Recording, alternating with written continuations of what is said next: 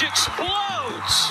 What was your mindset when you stepped in the batter's box? Go yard. I mean, I'm a pitcher. Why not swing as hard as I can? He was so worked up, he vomited on the sideline and then just kept on yelling at his teammate, Steve.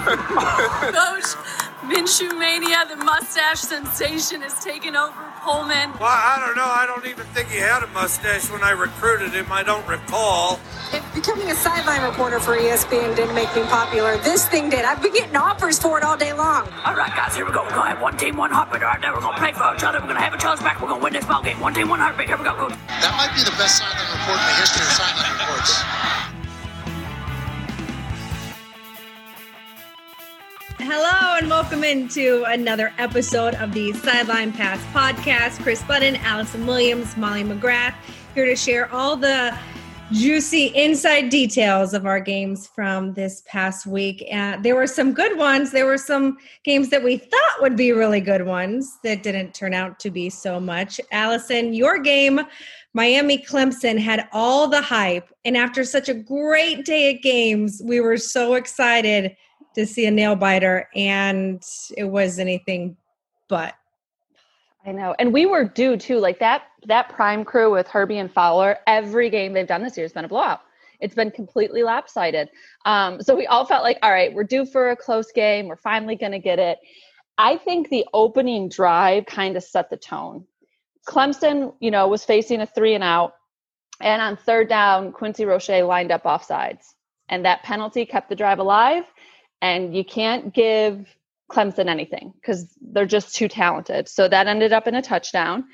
And it just kind of set the tone of the dumb penalties for Miami. I don't know if they were too ramped up or what, but there was so many self-inflicted wounds. And still they were kind of in it. It felt like, at least, but they just couldn't get anything going offensively. They became really one-dimensional. Both teams thought that the matchups on the outside would determine the game. And I think for Miami, they did, because they couldn't get anybody open on the outside. And when they did, the receivers dropped passes. And then that made them one-dimensional. And when you're one-dimensional against that Clemson defense, good luck. De'Aaron King couldn't get the run game going. Cameron Harris couldn't get the run game going. The O-line, it just, everything up front was a disaster for Miami. So it was a tough night for the Canes. Clemson reminded us all why we should never doubt them at the beginning of the season. And, it was an interesting half, too, because Miami had not scored a touchdown to that point. They just had a field goal. It was 21-3. And with, 3 seconds left of the half, Dabo decided to attempt a 61-yard field goal. Mind you, they'd had a field goal blocked already. And Miami put someone in the end zone just in case, but they didn't even need them because it ended up getting blocked at the line of scrimmage and returned for a touchdown. So that, set up kind of an interesting half with Dabo.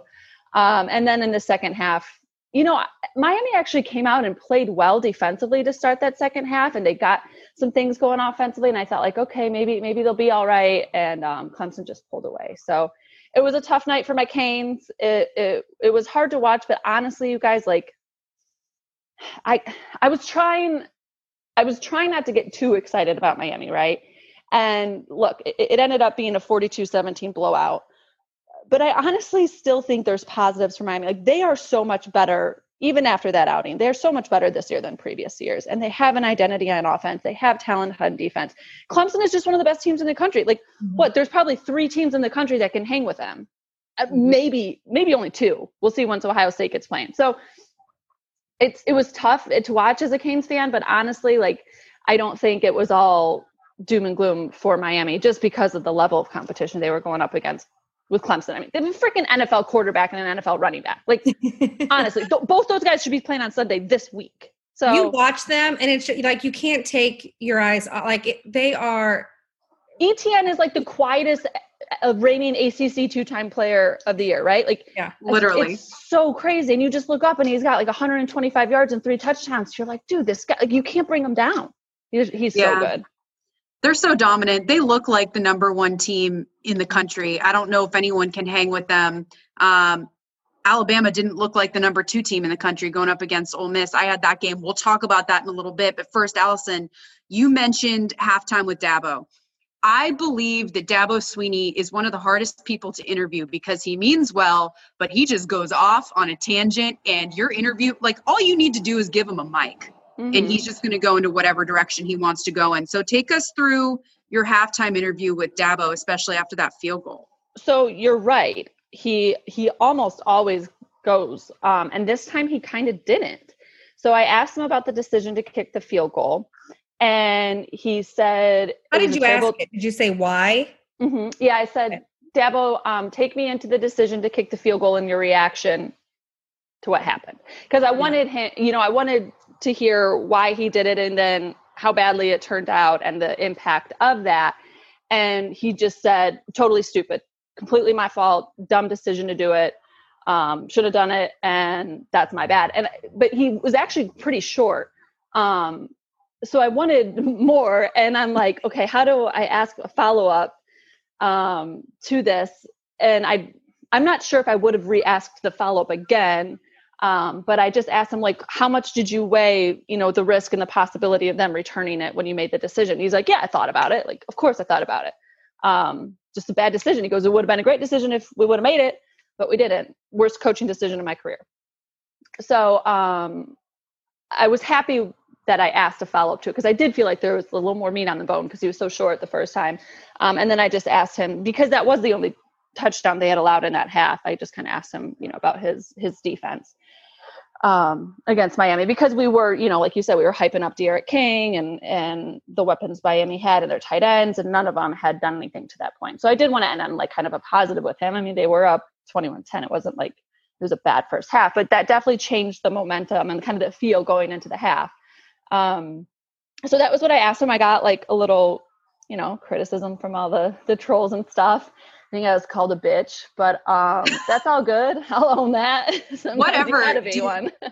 You did your job. I think the best interviews are where you follow your instinct and you go, like, you think an interview is going to go one way. Okay, I'm going to ask Dabo this and this. And then he says something and it doesn't feel right. So you want to follow your instinct and you want to get that extra meat off the bone. I mean, the quote, him saying, worst decision of my coaching career.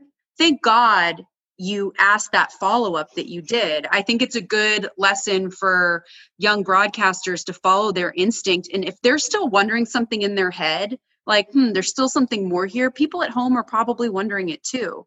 So I think it was a good thing that you asked that, because that was the story of the half. Like, of course, Clemson's blowing them out, but it's that decision that was really the story. So good job by you. Yeah, and that's why I asked you how you worded it, because we've had this discussion before. If you say, why'd you kick the field goal? It becomes accusatory. Mm-hmm. Like, that was I'm thinking that what you did was stupid. Therefore, like, how do you word it in a way that you really want to know why, but you don't want to ask it in a way that is suddenly they're going to be like, excuse me. Defensive. Yeah. So that was a good way of paraphrasing it. Of course, people just can't get off especially by a nighttime game when someone's had a few beers, like they can't not get off their social media. It's so easy to get mad at a sideline reporter when you're sitting at home on your couch. Come on, guys. Yeah.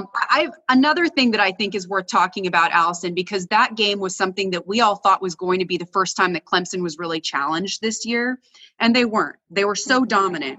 And when a game gets away from you, when a game turns into a blowout, as a broadcaster, you approach it in a little bit of a different way. There's a shift because the storylines shift. I think this is a good conversation to have for any broadcaster in how you cover blowouts. How do you guys think that you covered the blowout, and how is your mindset different in that situation? I think one of the first things that happens when the game stops being entertaining, you try to be entertaining. So as a broadcast, you get into more storytelling mode, big picture conversations. Maybe you get into more of the individual player stories if those players are having good games. That's where it gets tricky. Like, a lot of my stuff that I had prepared was on Miami, and their guys weren't doing anything to justify telling these stories. So it makes it difficult when you have some really good stuff and it doesn't pan out to fit it in the course of the game. But I think the two directions that people tend to go in any broadcast when it's a very lopsided game is storytelling and then big picture. Especially for, like, how does this change the way we view Clemson? How does it change the way we view Miami? And you can get into, more national conversations. And I noticed too, like, I think the the need to do the play-by-play for each play changes. Like it becomes more, I think, of a conversation. Totally. Yeah, I agree with that. It's funny because I went into the Alabama Ole Miss game thinking that I was going to have a blowout. And so I changed the way I approached that game because I thought that Alabama was going to be so dominant. So in the first quarter, I'm saying to myself, all right, I'm staying on Ole Miss's sideline. Alabama is the number 2 team in the country. They're the story, but I want to give a balanced view of both of these teams, and I want it to be a balanced broadcast. So I'm going to stay on Ole Miss's side right now. I'm going to tell the stories I need to tell about Ole Miss. And then when the game gets away and Alabama's the story, I will then, talk about Alabama and stay on Alabama's sideline. Well, joke was on me because I was just running back and forth all night. And I was on Ole Miss's side probably until there were maybe 4 minutes left in the game because it was such a close game. And it does affect the way that you cover things. Like Allison, I had information from you on the Clemson-Miami game in my back pocket in case this game got away from us, things that I could talk about in the second half with our broadcast booth. I wasn't able to get any of that in.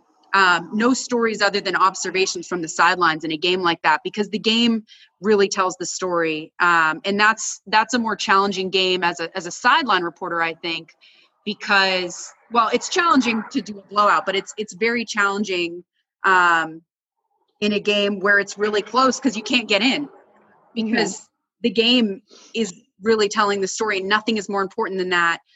There were a couple things that I wish I could have told. I was really, really impressed by Ole Miss's quarterback, Matt Corral. I don't think I've seen a quarterback with that kind of grit and fight in him since maybe like an Eric Dungy with Syracuse, where his offensive line was lacking. Like his left guard had a broken hand and was blocking up front with a cast on. And, so it was all up to Corral, and Corral was like basically willing his team to win and extending plays. And so that was something I wish I got in the game more, was the fight that I saw from him. And I think he's a big reason why they stayed in that game. So both of your games were on at the same time, and I had a rare Thursday game, so I got to sit on the couch and watch at least for the second half of the day. My dad was over, and he went to Bama, so sorry, Allison, Molly, we watched the majority of your game. I think watching it, and I covered Kiffin for a long time when I was in Knoxville and he was at Tennessee, but he almost like outsmarted himself. He tried to be a little too, I'm going to get you play calling. And that seemed to be the downfall at the end. I'm curious for you, because was it tied at half or it was really close? How did you decide who you were going to get an interview with and why? So at halftime, it was between Saban and Kiffin. I think it was tied, or it was a really close game. Alabama had maybe just scored. And I said, you know what? The fact that Ole Miss is hanging in this game is the story. The fact that Kiffin is the student is trying to outsmart the teacher, that's the story. And I know that Lane Kiffin is going to be a better interview at halftime because he's so personable. And I know that Nick Saban's going to be pissed because his defense was on their heels all night. They could not handle Ole Miss's tempo. And I think that that's the strategy for taking down a team like Alabama, is forcing their defense to go fast. I think that's where Ole Miss was really successful. So I decided to go with Lane Kiffin. And he had said earlier in the week, we don't expect to beat a team like Alabama. They expect to blow us out, though. So if we hang around, we know that we're going to frustrate them and annoy them. And then we can start to chip away at them if we frustrate them. So that was the kind of question that I asked him, like, what did you do to frustrate them in the first half? I love that. I love when you can bring in something that you learned in the meetings that the coaches said and reference it either at halftime or post game. I think that's always a good way to go, because it gives kind of like it continues the storyline, right? Mm-hmm, absolutely. And I think the story of the game was the fact that Alabama was frustrated.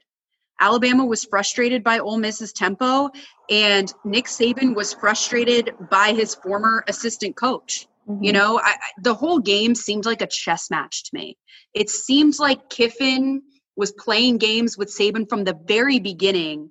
I don't know if anyone didn't see, our game opened up on ESPN2 because the game in front of us went long. So I don't know if anyone saw the open, but the story that I told was that Ole Miss didn't come out to the field for warmups at all. They did their entire warm-up in their indoor practice facility because and I know they're going to the practice because of inclement weather, because it's raining. So I go up to Kiffin and I'm like, why is your team in the indoor? Just because I want him to spell it out for me. And I go into this game thinking that weather's the story, right? And so I'm like in my parka, ready to be drenched, and it stops raining right before kickoff. And I'm like, well, weather's not the story anymore. I need to change my approach. I'm going to change my entire open. So I go up to Kiffin. I'm like, it's not raining that bad. Why are you in the indoor? And he's like, well, I don't want guys to have to change if they do get wet, but also I think it's going to mess with Nick's head. That is so Lane. I love it. So him, because he's like, well, Saban and his staff and his players are going to come out to the field and not one of my players is going to be out here. And they're going to wonder what the heck is going on. So I want to get in their head early. And I want them to doubt themselves. And I want them to wonder what's going on. And I don't want them to know who we have available. Maybe they'll think that we don't have people available because of COVID. Like, I want them to worry that our receivers are all out of this game. And so he set the standard. The mind games. Oh my I'm gosh. going to play mind games. And he kept that the entire time going through. And I do agree with you, Kris. His play calling, he kind of got a little too cute at the end. I don't know if you remember at the end of the game at one point, there were 2 runs and they were just terrible runs, completely stuffed at the line of scrimmage. And it seemed like Ole Miss completely gave up. And then on 3rd down, it opened up a huge pass play for a 1st down. And it was like those 2 runs set up that big explosive play. So Kiffin was like getting a little cute. And I think at the end, Alabama was just the better team. Kris, I want to hear about your game. You did the Houston-Tulane game on Thursday night. Houston finally getting to play in their first game of the season after having, 3 of them postponed. That must have been really frustrating for them. Yeah, so it was a total of 4. They had 53 days, essentially, of fall practice. And it's crazy. Like, I keep getting these games where someone has had a really long break, like a Memphis did. And then this time it was Houston. And you really do see what it's like, just how much better a team will get from week 1 to week 2. Because honestly, like, they came out there and they looked not good. Clayton Tune, their quarterback, threw an interception, first play of the game. They had 21 points off turnovers, or 17 points off turnovers in the first 8 minutes. It was just bad. And like, the players didn't look like they were into it. And one of the things that, like, the guys in the booth, I had Bob and Mike Golick Jr. on, and it was like, oh, it's just a little bit of dusting off the rust for a first game. And watching it, like, you would think like they would be bursting at the seams ready to play a game. They just didn't feel that way. And I did a report on it. But, one of the things you learn in 2020 is when you don't have a lot of fans and a lot of noise, like, you have to create your own energy as a player. And they hadn't experienced that before. Like, even Dana, we did a pre-kick interview, and Dana Holgerson, he's one of my favorite interviews because he's just so blunt and honest. Like, I opened up the interview and asked something about, like, the emotions of finally playing this game. And he was like, man, this is my first interview doing socially distanced. This is weird. It's everything we're used to it now because it's week 7 when it's a team's first week and another team's played 4 games. So we thought it was going to be a blowout the other way. And then, an air raid offense can put up 50 points in 15 minutes. So it's good. Our game lasted 4.5 some odd hours. You learn little tidbits throughout, like Tulane. Their players have a curfew every single night, 10:30 in New Orleans. So, I loved it. You were like, that's like dinner time in New Orleans. Yeah, exactly.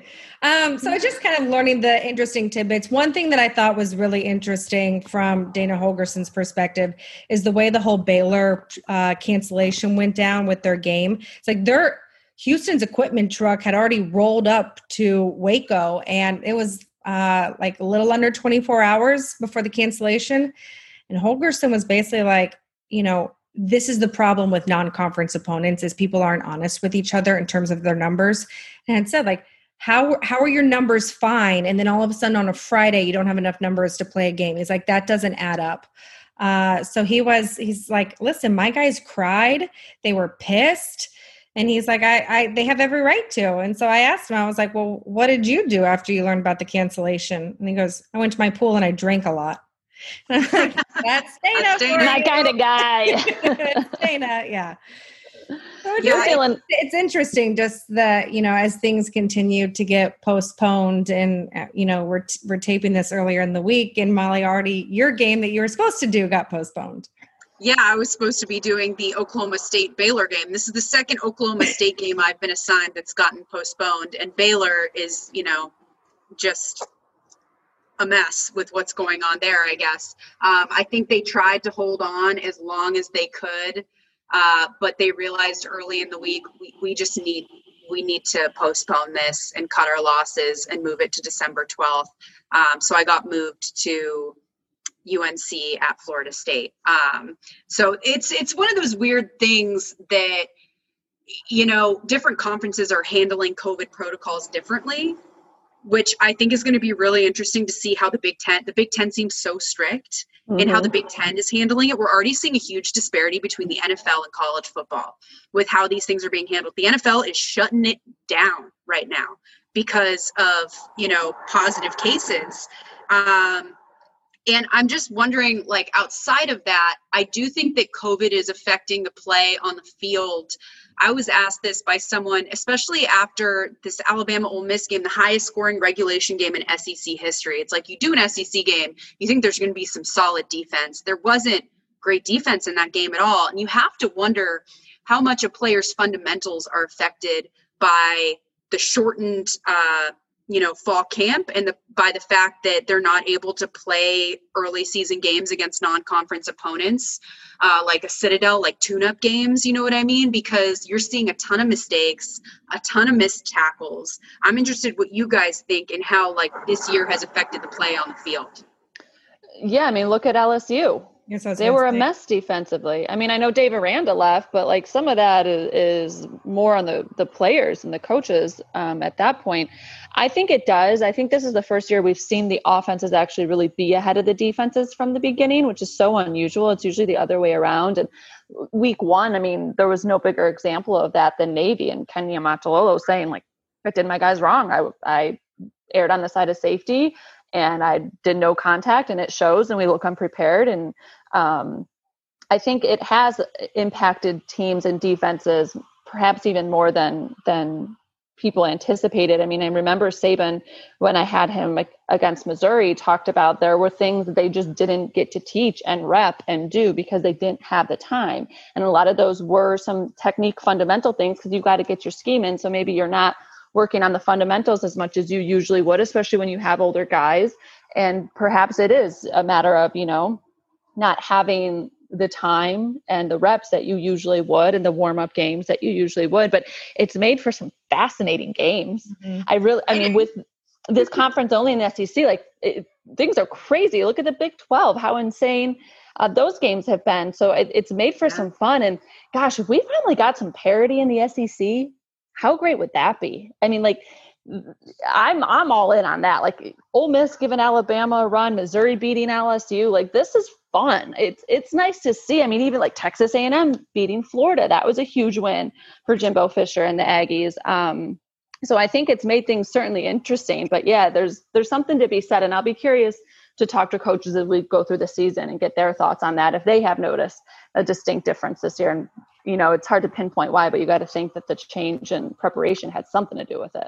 I was thinking that when you said LSU, there's no one I think who wants a cupcake weekend more right now than LSU, than to go down and be on the 1 yard line at first and goal and Cam punching in, and their defense just not playing well. But to that credit also, I think I was watching this game, funny story. So I finally get a Saturday off and I have to watch my alma mater, Missouri, standing in the corner of a child's birthday party. I'm like the mom on the phone trying to watch this last series.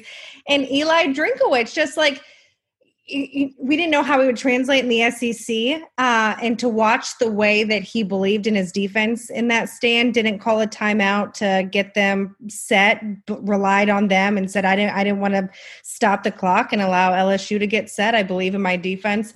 So I think some of the parity there, like the Big 12, like if anyone watched the Red River rivalry, that was just insane. That was exciting. Yeah. I thought Gus Johnson was going to pass out. It was so 4 good. overtimes. That's a long time to call a game. That is. I'm curious for you. I've always wanted to know how this is different for everyone, but you guys had rain games. Or Molly, you were preparing for a rain game. How do you prep? Everything. Notes, clothing, equipment.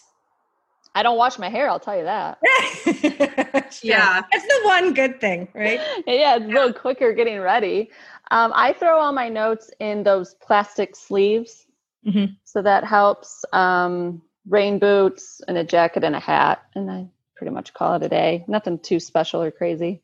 I think going into a rain game, so I had my depth charts laminated. We have a laminating machine on the truck, so that really helped.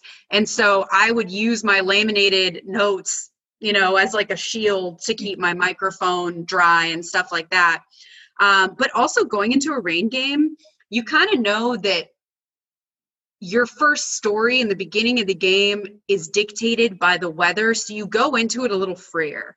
Like I went into this game with no pre-prepared stories and more just like, all right, I'm going to get there. I'm going to go to all the different equipment staffs. I'm going to figure out what they're doing differently. I'm going to look to see extra towels on the sidelines. Like Ole Miss had dry changes of clothes in the locker room for halftime, like dry cleats, dry pants, everything just in case they were soaked by halftime. That wasn't the case.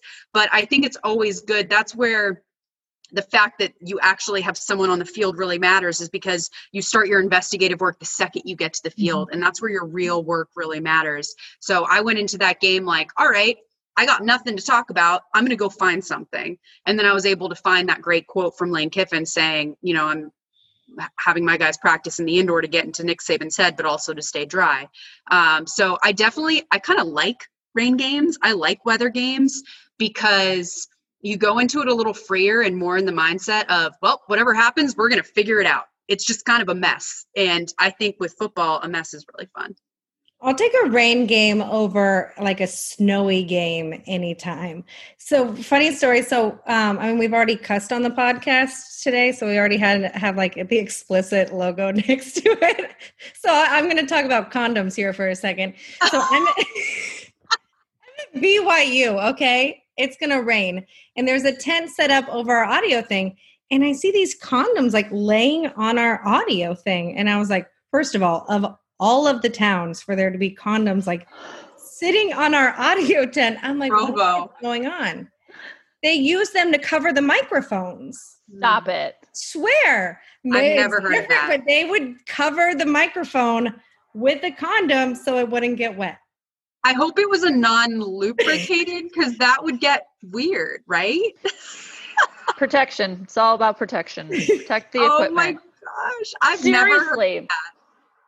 This is why people come that to might be the only podcast. in Provo. Yeah, that's the only place, Provo, where you have condoms on the sidelines. This is the only place where you'll hear about stuff like that, I guess, because little tricks of the trade. Like I usually keep my mic in a big Ziploc baggie during a game. Well, your audio person gives it to you, right? Yeah, I'd rather do that than carry around like a slick condom. Listen, some of our crews aren't so fancy that we have a lamination machine in the truck, okay? I used to travel one on one of my crews. It was like in my bin, and it was one of the best things because every week when it would rain, I would just laminate my stuff before, and it was great. Now I just take those little plastic sleeves with me, which I actually use anyway because I think it helps me find like the stuff I really need. That's hilarious. I actually, for part of the game, because I got annoyed with getting the mic in and out of the plastic baggie, and I like couldn't hit the talk back when I had it in there. So I literally just put it in my rain jacket and like buttoned up my rain jacket and just had it all snug on me, I guess. When we were this year we're on like different crews, different weeks, but normally when we're with the same crew, it's the same truck that we're using week to week. And I would just keep my rain boots and my rain gear on the truck.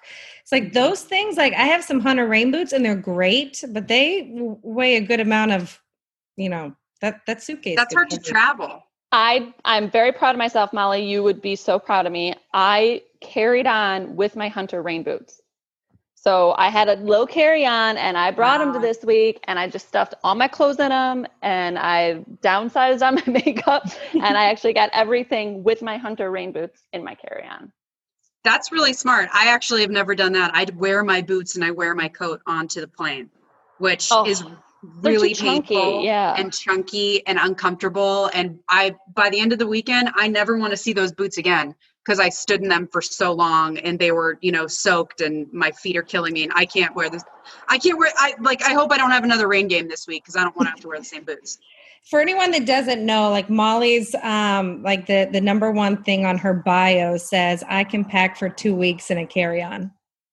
Yeah, I can. I think it's just planning out your outfits and sticking to that plan. And I can't remember the last time I checked a bag.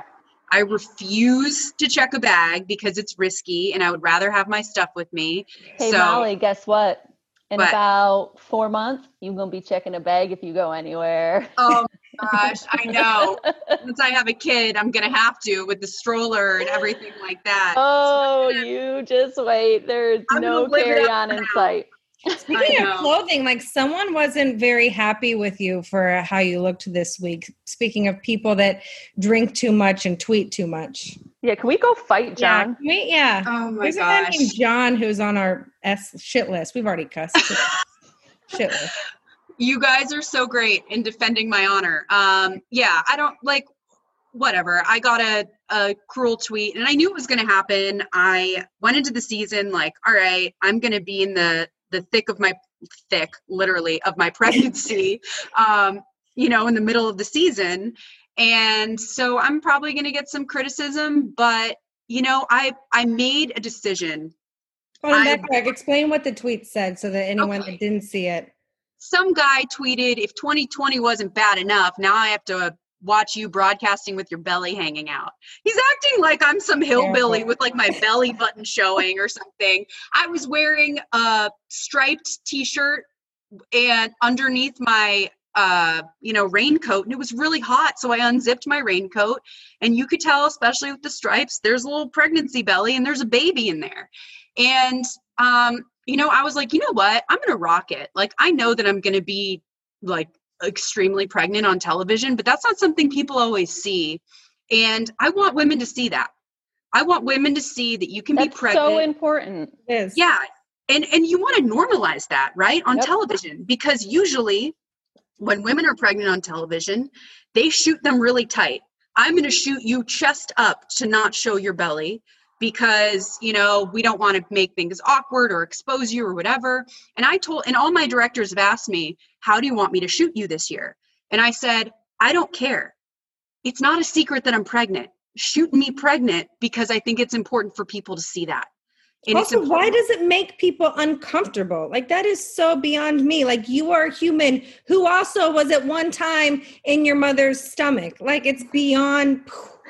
That's what I wanted to say to this John fella. I was going to be like, listen, your mother probably didn't raise you with a comment like that, but she sure as hell birthed your ass. So how about you check yourself at the door and be thankful for the superhuman that created you and therefore show respect to other women who are doing the exact same damn thing. I'm sorry. I have no patience for that. I get more livid over people, and I told Molly this, criticizing my friends than criticizing me. And when I saw that comment, I wanted to be like, until you can do something as remarkable as grow and create another human life, like you can keep your mouth shut. Bad words. Yeah. What's your superpower, dude? Yeah. 12 pack before 9 a.m. Yeehaw! Way to go, buddy. Have another. That was the first time I ever let something like that get to me. And I think it was like a confluence of things. I had been on my feet all day. I was exhausted. I knew I wasn't going to get much sleep that night. I was like worried. Honestly, I was like, I'm only getting 3 hours of sleep. Is this hurting my baby? So I was just stressed out. I saw that and I I wanted to call them out, and I don't call trolls out, and people are like, why do you respond to that? But I do think it's important for women to see us fighting back against things like that. And the comments I got from women and the messages I got from women were so encouraging. There were so many women who messaged me saying, hey, I'm 6 months pregnant and I was on the couch with my husband with my feet up, and I saw you out there working and hustling, and I was, so inspired.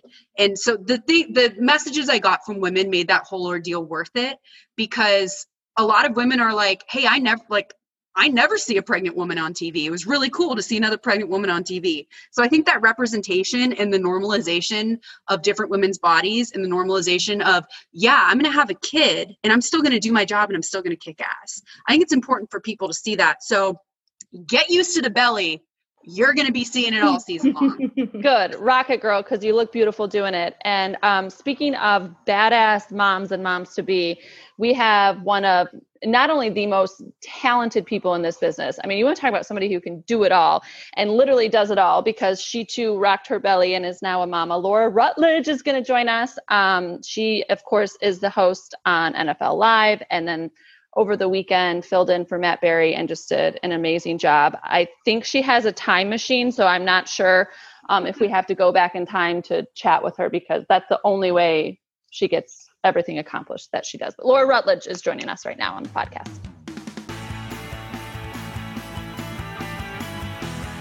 And we're so excited to welcome in sports broadcast extraordinaire. We could sit here and fill the entire time just listing off all of her duties, but so excited to have Laura Rutledge joining us after 3 hours of sleep this past weekend. Thanks for making some time. Thank you guys for having me. Big fan of the show, guys. I think you do such a good job, and this has been a crazy time period. And for you all to start this and kind of let this form into a great podcast, I just think it's awesome. So thanks for having me. I'm honored to be here. Laura, we're glad you could fit in some time for us. Yeah, seriously.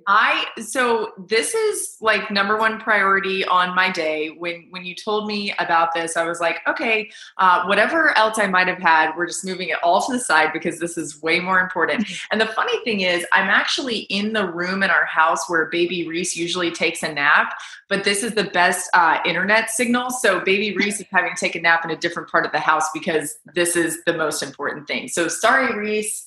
Sweet dreams.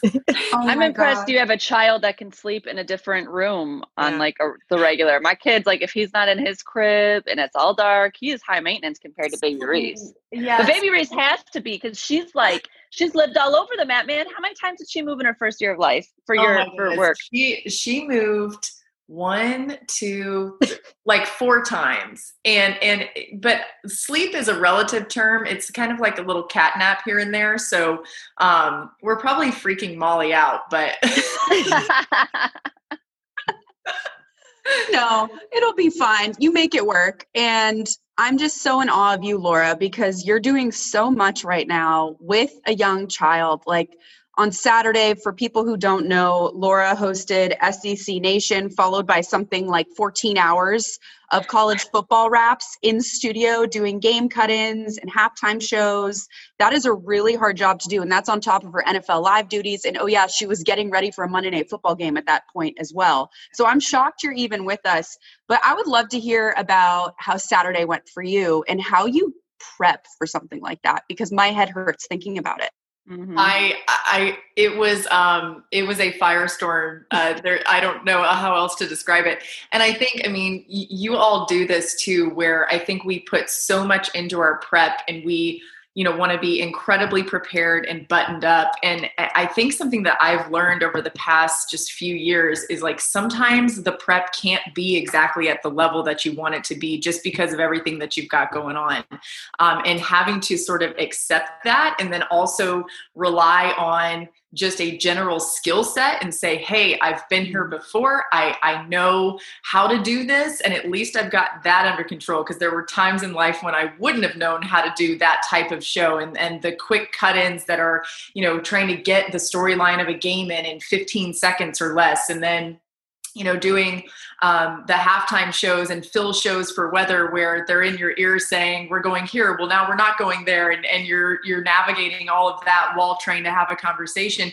Those are things that I knew that I couldn't prep for, but I already knew how to do. So I thought, all right, at least there's that. And then I'll just try to have as much as I can, from the college football standpoint. And I think the biggest key for me is just having a working knowledge of everything. So every time, it makes me an insane person and probably makes my husband really sometimes dislike me. But every single time a tweet update comes from somebody of like, hey, this is happening in college football or this is happening in the NFL, I'm trying to just kind of mentally think about it and then, or maybe take a screenshot or something. And that's a lot of my prep, is just that constant looking at things. But yeah, to be totally honest, I felt very uneasy the whole time because I thought, okay, there's going to be something that I don't know, or there's going to be a name that I don't know because I haven't been as dialed in as I wanted to be due to all the NFL stuff. So it was, I'm a big believer in thank you prayers. So whenever something goes well, I'm like, thank you.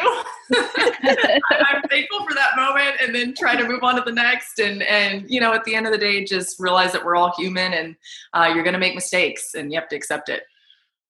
I realized exactly what you're talking about when I did some studio for college basketball this last season. And the first, I think it was like a Saturday I prepped like crazy and I had all these notes and I was kind of in a similar situation because I was still in college football. I hadn't really immersed myself in college basketball to like the level that I would once we got into conference play. This was like in December and I was still kind of in the thick of college football. And I realized like 90% of the prep I did was unnecessary. And really all you need is a general working knowledge of what was going on in the sport. And you really can just ask your analyst, like, hey, what do you guys want to talk about in this game, and tee them up and let them go. But it was a completely different, from a prep standpoint, I almost had to just get uncomfortable, right? Because I think we're all four of us are very much over preparers and we're used to not using stuff. But this was on a different level because the magnitude of what you had to learn was so much bigger, but the depth of it was so much less. And so once I realized that, and just, again, like the nuances of the studio, it became so much easier and so much more fun. It was kind of like liberating. But those are some long ass days, Laura. Like, I think I did a noon to 1 a.m. once. And I'm not kidding you. I don't know what came out of my mouth after like 10 o'clock. I don't know how you did that and still spoke complete sentences on college football final. Like, what was in your mug, girl? Okay, so it's funny because I truly am. I hate to watch myself back. I hate to watch anything back that I did. It just makes me cringe and kind of want to curl up in a ball and die. But I did watch back accidentally a little bit of college football final because it was replaying. And as I was watching, I was like, all right, I'm getting through that, but that is not my best work. Like, there were a few times when, I don't know, I did a bump and I was like, we're going to talk about that next on college football final. What time is final taped at? Oh my goodness. Well, okay. Usually, actually, it's funny. Joey Galloway was like, "You're good luck, so you have to come back," which I will not be coming back. But he was like, usually they are out of there by about 2:30 a.m.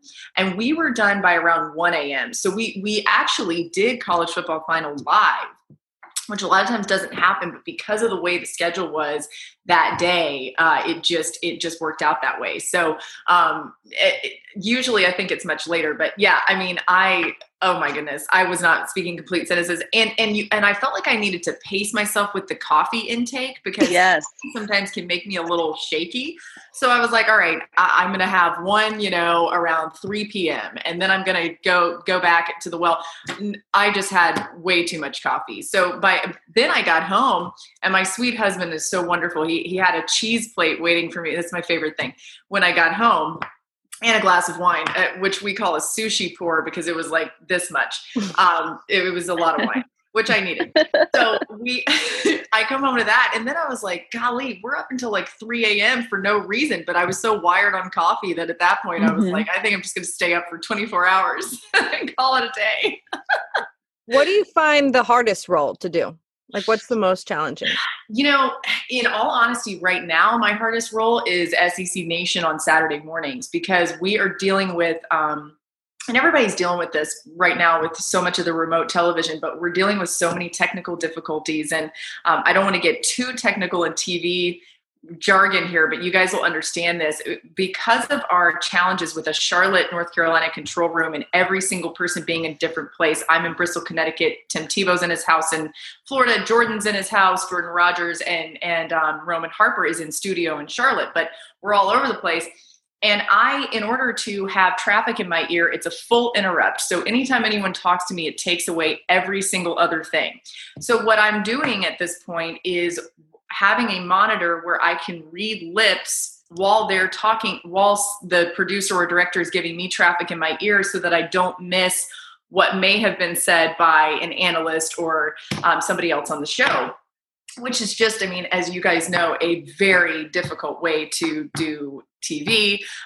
There's no other way to communicate with producers. So if I think that traffic needs to go differently than maybe how it's going, I'm texting them saying like, hey, Jordan, follow here, or Roman. No way. Go after that. So it's very, and like, you know, of course, writing that show in addition to the other stuff. So I think that is my most difficult role right now. And I mean, you all know that was sort of, I still keep the press release that came out, like loaded up on my phone when I got SEC Nation. That was something that was such a special role to me. So I really care about it. And so I think that's been tough for me, just knowing the potential of the show, knowing what it was when we could travel and be in front of live crowds, and now what it is, you know, it's hard. So that's been difficult for sure.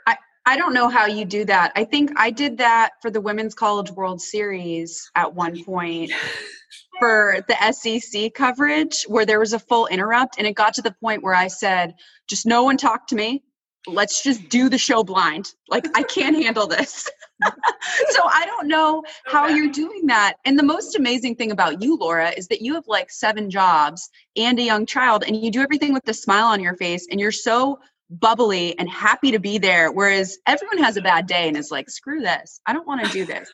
I don't know how you just stay so positive, and you're like, you know, posting funny pictures that your husband is sending you in the middle of your 14-hour day. That was so funny. That was a really funny one. I know which one you're talking about. Yeah. Well, Reese, poor Josh, baby Reese had a giant poop while I was where I was in the studio. And he, of course, sent me a photo of the poop, which obviously that's what you would do. And it was very large. And so I was writing back like, oh my goodness, are you okay? Is she okay? But really, are you okay? Because I think she's okay, but I'm really more concerned about you.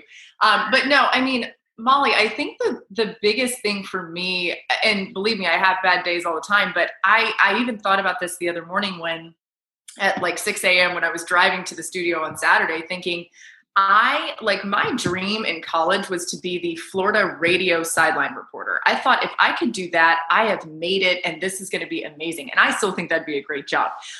So for me to have the chance to do these things and to be, you know, in this stage of life where somehow I've gotten to this point, I truly, like, first of all, can't believe it, but also am really thankful for it. And so I think just living in a place of gratitude all the time. And there was a time a few years ago, and Kris knows about some of this, where I really was not that thankful. And I wasn't really at my best on TV because of it. And I think trying to find a way to live in a spot of gratitude at all times has made a big difference. And another thing too, that I learned from Allison and Kris, and I think Molly, you'll see this too, is that becoming a mom just puts everything in perspective. And I didn't feel that way when I was pregnant, like that it would. And I was very worried about it. And I thought, this is going to derail my career, and all of these horrible thoughts that now I just have to accept that I had those thoughts and think, how can I think that about my beautiful baby?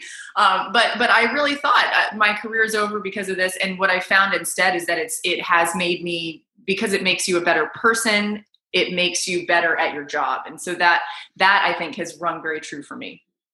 So the first person I told at ESPN that I was pregnant was Laura, because I was so worried, and I felt the anxiety that you felt, and I worried that it would affect my career. And you gave birth in the middle of a football season. And I am, about to pop in the middle of a football season. So I called Laura and she was a great sounding board. And I would just love to hear your experience through that, like with the company, because I thought that people would tell me it would be fine and that everything would like go to hell, but I've never felt more supported and more empowered. And I do think I'm better at my job now because I have this like little human in me and it's given me perspective. And so I just want to say thank you so much to you for being that sounding board for me. Because I went from like shaking and feeling nauseous about calling my bosses literally like a week before I was on TV. I didn't want anyone to know, to, okay, you know what? I feel okay about this and I can do this because Laura told me it's okay. Oh, that gives me so many chills and actually makes me want to cry. I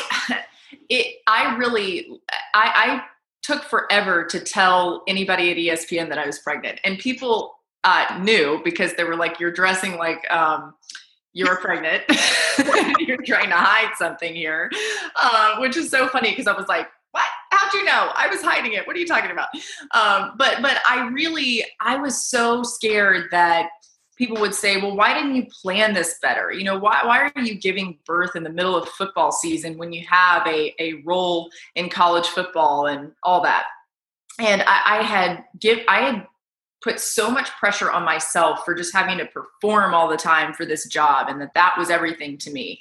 And I think, we had been trying to get pregnant for a long time and it just wasn't happening. And so we'd kind of given up and said, must not be the right phase of life. We'll try again down the road. And then boom, that was right when I got pregnant and started doing the math and thinking, this baby's going to be born in October. What? But I will never forget, calling our bosses and the same people that you called, Molly, and them being, first of all, so excited for me, just genuinely excited. And then also saying, hey, you take your time coming back. Do not think you need to rush back into this. Now, of course, I'm crazy and I did rush back into it. So yeah, you did not take your time. What was it, 2 weeks, 3 weeks? 3 weeks. And I was actually I was hosting SEC Nation while wearing a diaper. I'm not even kidding, which is ridiculous. Nobody should ever do that. That's not a badge of honor. I'm only sharing that because I would tell anyone and I would tell myself not to do that again. But I also think too that in those moments, you have to, whatever you're doing is okay. And that's what you need to do in that time. And so I forgive myself for that reason. But I really did feel so supported. And I think even now too, in the juggling of having an infant and then now a 1-year-old and just kind of all these little phases that we've been through, it has been where I've been so supported and by colleagues and bosses and just peers. And I mean, you all are a big part of that too. And I think that that's something that you don't realize. And I remember Kris telling me, like, you're going to enter into this amazing club and it's just going to be like the best thing in the world. And that's so true. And then the other thing that I will always remember and being so nervous about telling anyone and feeling like, oh my goodness, I can't believe I'm doing this, is when Allison and I were covering the Final Four together. She was the first person at ESPN that I told I was pregnant. So it's really cool. And she at the time was pregnant and we went, where did we go, Allison? We went to like a restaurant and she was like, well, you can get wine. And I'm like, no, I'm actually pregnant. It was so cute. So we sat at a bar, 2 pregnant chicks, lo and behold. We sat at a bar at this like little restaurant that was so cool in Minneapolis. It was just the 2 of us. And we were like so excited to actually work the same event and like chat and have some face-to-face one-on-one time. And so I literally belly up to the bar and I'm like, I'll have a mocktail. I was like, get a glass of wine though, like enjoy yourself. And you're like, actually, I'm not drinking either. And I was like, wait a minute, what? Like, yeah. So it was really a cool moment. And I felt like this instant connection. Yeah. Obviously we knew each other a little bit and so forth, but it was like, you're right. Like there's like this club and this connection. And here I am, like, I don't even know. I think I was like 6 months, probably about 5 months pregnant. And I'm like trying to tell you everything I know, which is like 0. But I just remembered the fear that I had, like you did, Molly, and I'm sure Kris too. I know you did with, hiding your pregnancy. Like there is a fear of telling your bosses that you're about to go upon this like life-changing journey because it's going to change you as a professional. And you don't know how, especially with your first one, and how you're going to juggle it and what you're going to do and the time off and all those things. But I am so thankful that I have kind of my partners in pregnancy with all of you guys, and a really supportive company to work for. But nonetheless, it's not easy. We know that. What do you think, Laura, has been the biggest challenge or the biggest thing you've learned after a year of motherhood and juggling, working, and baby? Oh man, so many things. I think the biggest thing I've learned is that when you have a chance to just be with your child, be with them. Don't use that time. And I'm so guilty of this, where I'm like, maybe I need to answer this phone call, or maybe I need to like look at what's on TV or whatever. And you just realize that like all that stuff can wait. And that's something that I'm trying to be really intentional about right now, is because I'm away from her, during the daytime. We have our mornings together. So I try to, even though I'm sometimes like, I just want to sleep for 20 more minutes, but I'm like, let's have our playtime and do that. And then when I'm back at nighttime, just really spending time with her and trying to prioritize that. Cause I think that especially early on, and when she was 2 months old was when we moved to New York for the show Get Up. And that schedule was so early in the morning that it would provide me with the rest of the day to be with her. But I was so tired all the time that I just felt like I don't even remember what we did then. Like, I think I just tried to sleep all the time, and I would sleep when she slept, but then we never really got to do that much together. And certainly a smaller, younger baby is different than what she is now. But I think that's it. Like, prioritizing, and whatever you can give to them is enough. And don't beat yourself up all the time about, well, I'm not doing enough, or I need to go do this for work. It is okay. And that's something that I am constantly wrestling with, and feeling like I'm not giving enough, but yet I know that I need to do some of these other things right now. And that's just the phase of life that we're in. So that's it. And then the other thing I would say, that I know you asked for one thing. The other thing that I have learned that I think is really important is realizing that, other people are also great caretakers of your baby. And that while, yes, you're the mother and you have a special bond with your child no matter what, your husband or partner has a great bond with them too, and can bring so much to the table, and kind of like hands off and letting them do that. And then same with parents or friends or whoever else. And that's good for the child to experience. So that's something that, as somebody who likes to, I wouldn't go as far as saying control freak, because I think I've moved past that a little bit, but just wants to be in charge and wants to like know what's going on, just letting go a little bit and letting some people influence her is really powerful too. But I think that that's something that a lot of people in our business have a common quality together, is that like control or like, in order to make it in this field, like you have to like give up holidays, and like you gave up everything to do this, make no money, move across the country, all these things. So the like craziness for me, at least when I had Jace, was I could drop anything and go fill in. And then all of a sudden, like, I remember I got asked to do something with the Tennis Channel, and I was like, yeah, I'll be there. And then I was like, wait a second, I have to find a babysitter. Like, that was just like mind blowing, and I couldn't do it. And it was like, I've never said no to anything before. And so like, I hate that question, like work-life balance. And everyone always asks whenever you talk to students or stuff, which I guess is a good question, because I never thought about it until I had the kid. And then I was like, well, shoot. So like, I'm kind of like you, like my advice to people is like, you're used to being able to give 100%, but there's not 100% mom and 100% work Kris, like, or work Laura or Allison, or like, it doesn't exist. And you will fall over, tired, dying, trying to do it. So I always say, like, when I'm at home and that is my kid time, they get 98% of me. I wear an Apple Watch, so if anyone needed to get a hold of me, I usually put my phone away. Like, there's still that 2%, like, oh, I got a player call coming up that'll take 5 minutes, eat some popcorn. But then when I'm at work, my work gets 98% of me. And then there's the 2% that's hoping, there's not an ambulance at my house. But like, I try, and whatever I'm doing gets that focus of me, and it allows you to really soak up the time then and not feel constantly guilty because I wasn't at this And that's what's funny about the timing of it. Like, you're like, I gave birth during football season. I planned my son around baseball season to give birth in March. And then lo and behold, the next year I was covering football and basketball. And so now both my kids are always, their birthdays are during conference basketball tournaments. So I never know their birthday. So you know what? The schedules never work out with kids. You just, you have it. There's never like the perfect time, it just doesn't exist.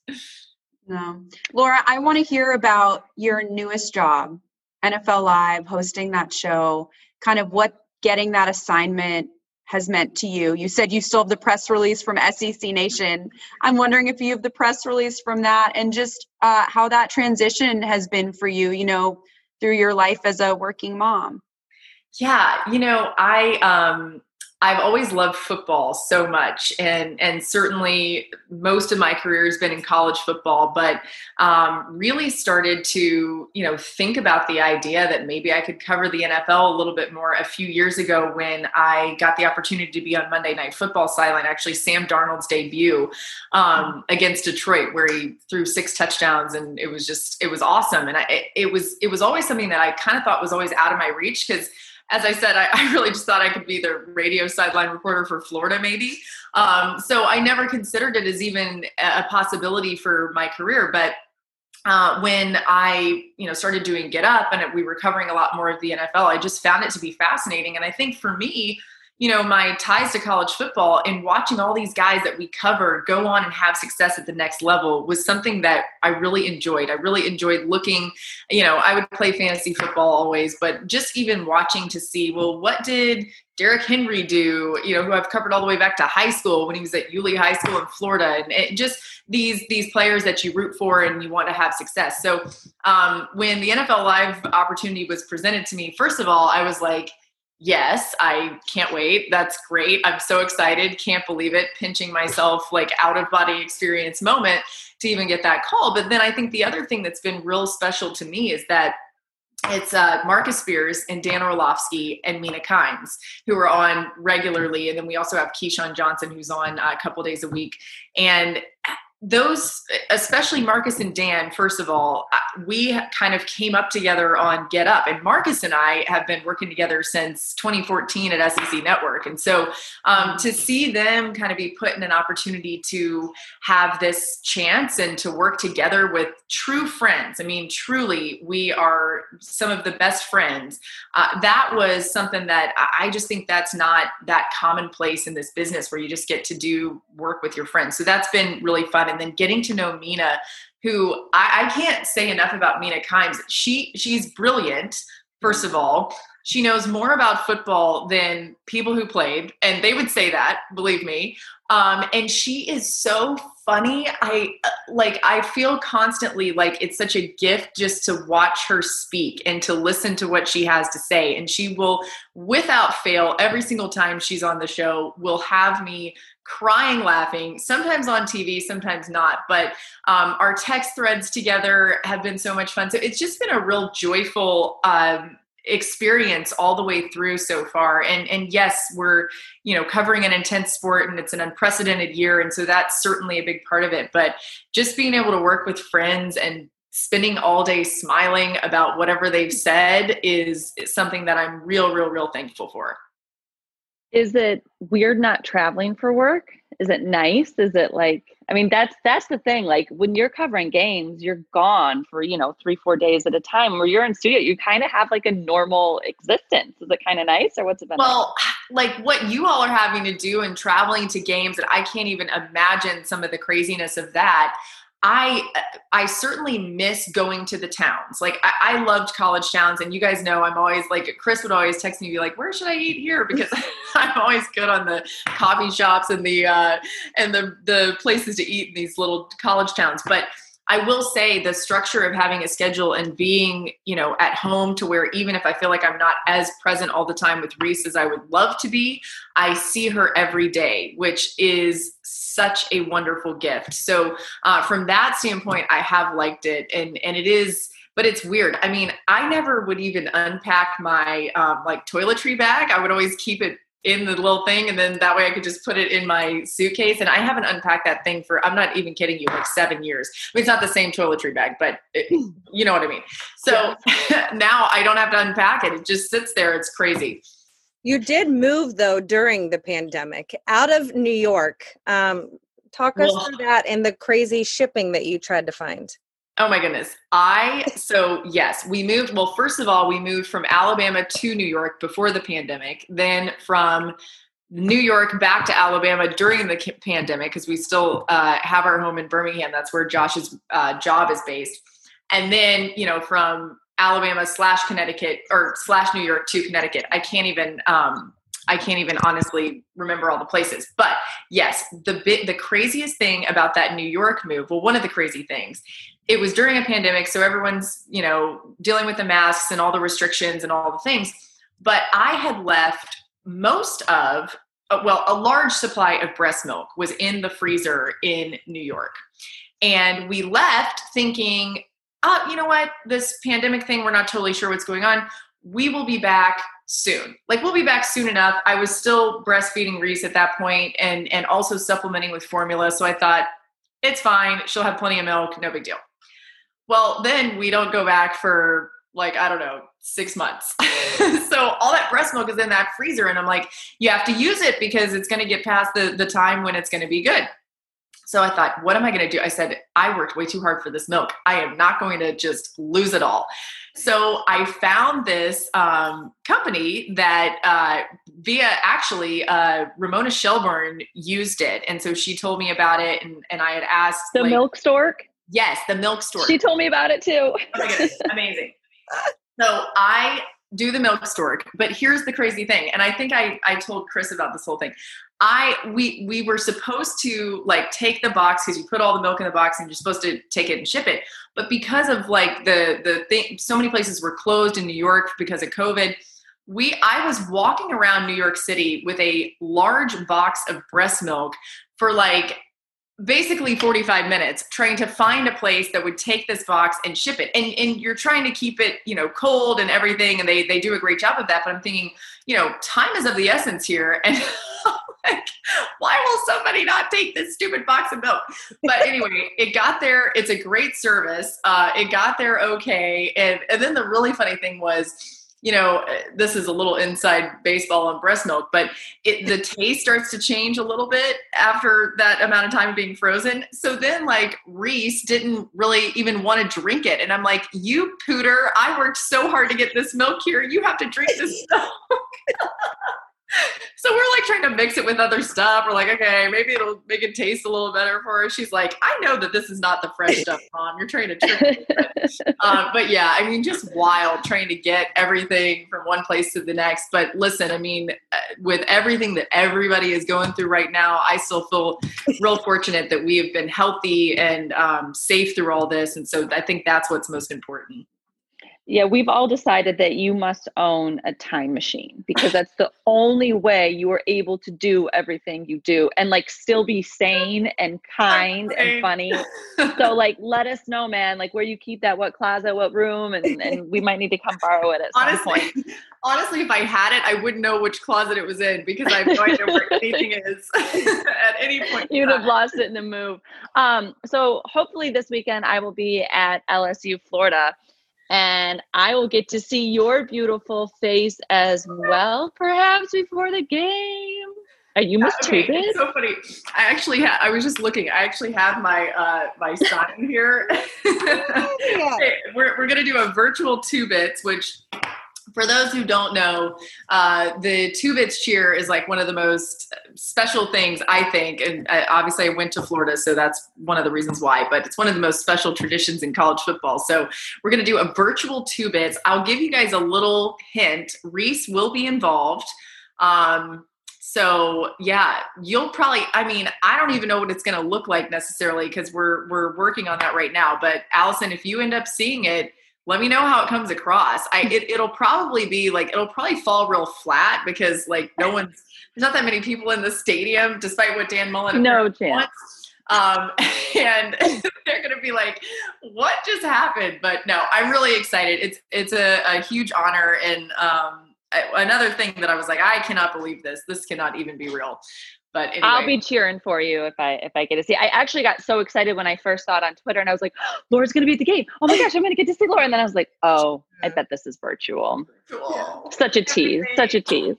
How have you not? I was shocked when I saw the press release. Like, how you've not already done it? Like, you got to be like one of the top 3 most famous people to come out of there. Come on. Oh my goodness, absolutely not. And if you think about some of the, I mean, Tim Tebow's done it. And in fact, I was there for the day that he did it because we were there for SEC Nation. So that's the level of person who usually does it. So this is like a major drop off, but yeah, right. But whatever. Thank you so much for carving out time in your busy schedule. And you're the nicest person on the planet. And you'll sit here and be like, oh, it's my honor to be on the podcast. Like, get out of here. Like, we were just so happy that you have been able to come on, and with your craziness of being a mom and being like the best sportscaster at our company. So thank you. We love you so much. I love you guys, and I am so thankful for all of your friendship, and I'm just excited for everybody with everything that we're all doing. It's real cool. And so keep up the good work, and just know that I'm cheering you on from a Zoom somewhere or wherever I am. It's 2 bits cheering us on. Yeah, right? Oh my goodness. I need to practice my cheer. I'm probably going to be so awkward, but anyway. What else is new? Awesome. Thank you, Laura. Thank you, Laura. Thank you, guys. Thank you guys for listening to the Sideline Pass podcast. Don't forget to download, rate, and review, and we will see you next week.